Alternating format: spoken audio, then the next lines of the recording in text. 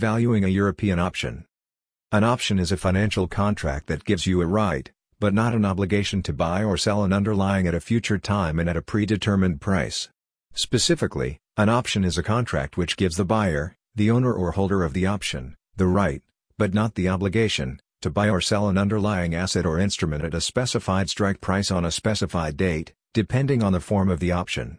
The strike price may be set by reference to the spot price, market price, of the underlying security or commodity on the day an option is taken out, or it may be fixed at a discount or at a premium.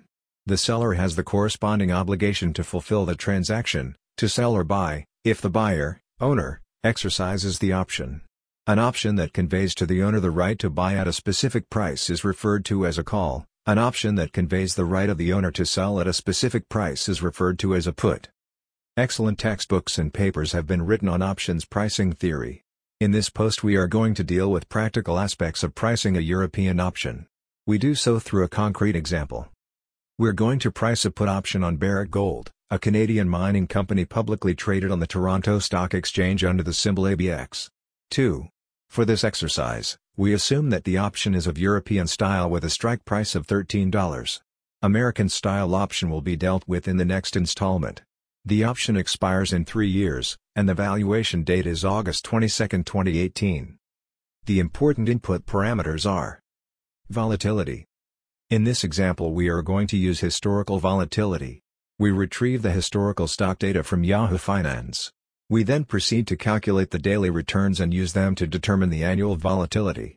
The resulting volatility is 43%. Detailed calculation is provided in the accompanying Excel workbook. Stock price. The stock price is also obtained from Yahoo Finance. It is 13.5. Dividend.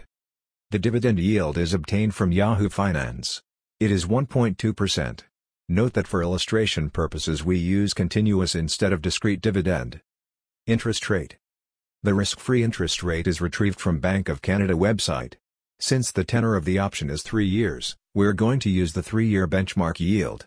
It is 2.13% as at the valuation date.